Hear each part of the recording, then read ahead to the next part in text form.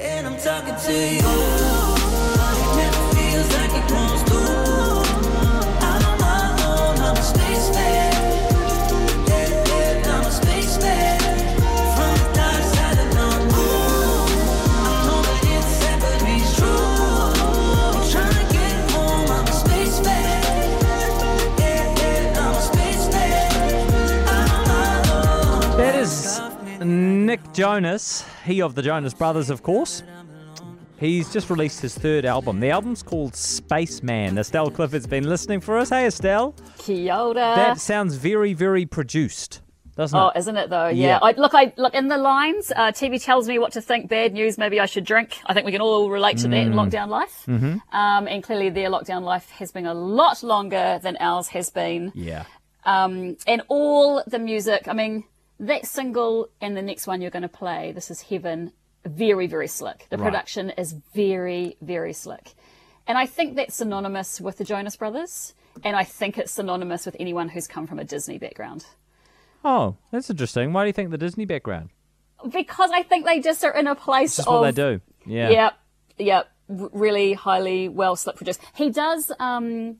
Nick Jonas on this album, he does say that he's influenced by like Steve Winwood, like an 80s kind of throwback. And he said Michael Bolton, because I think one of the songs has a sax solo in it. But, you know, like there's no standouts like Steve Winwood or Michael Bolton. Yeah. It's nice. It's Yeah. nice. I kind of like that he's using as a reference for, you know, this is a lockdown album clearly, and I like the reference of being a spaceman. You know, that you're actually floating alone and you feel like Yeah. it's kind of an interesting sort of take in a way to word what everyone has been through in lockdown situations of feeling Yeah. lonely. Yeah. So that's kind of clever, and it will have another meaning as opposed to just being in lockdown. The rest of the album I really do think is like this kind of love song album to his wife. Right. And some say he's still in the honeymoon period. I don't know. I mean, they've been married for 2 years now, but clearly he's got Well, you'd some know more than beautiful me. words How to long does the share. honeymoon period last, Estelle? I thought it was over about 6 months in, but anyway.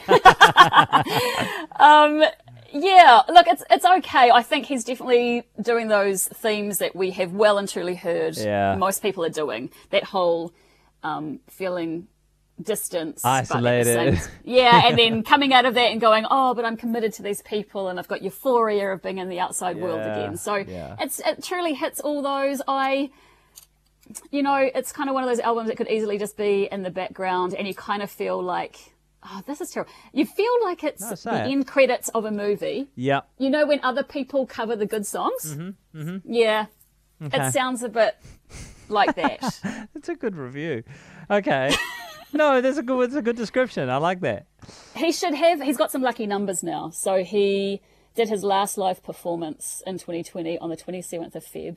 And then he did his first live performance on SNL 27th of this year of Feb. So that's a lucky number.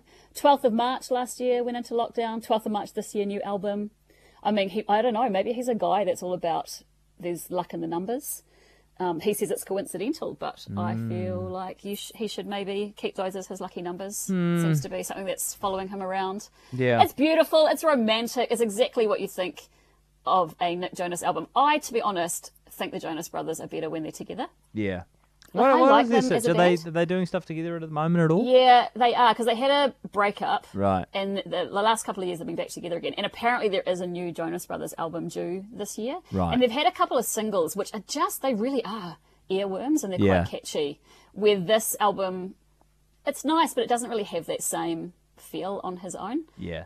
Maybe that's because he's written it alone in lockdown life. And Yeah. Okay. It doesn't deter from the fact that there's some beautiful, pretty songs, but it's a bit humdrum for me. Okay. All right. What did you give it, dare I ask? I'm giving it a 5 out of 10. Oh, Martin's he's gonna fall off his chair. Hey, the 5 on the 10 5 out of 10 on the Estelle scale is like a 2 out of 10. But it I don't sounds know like if it's it's just a high. bit blur. Sounds like a bit blur. It's a bit meh. Yeah. Yeah, it's, I don't know. I don't think I'll be adding it to my playlist, you know? Yeah, fair enough. Okay. Yeah. Well, we will have a bit more of a listen in a couple of minutes, and look, you reckon maybe This Is Heaven? That's another one we can listen to that's got a lot of production heavy stuff, but might be all right. So we'll have a But listen it to does grab you. It's beautiful. that. Yeah. Okay. Hey, thanks, Estelle. Pleasure. Have yourself a wonderful weekend. Catch you again next week.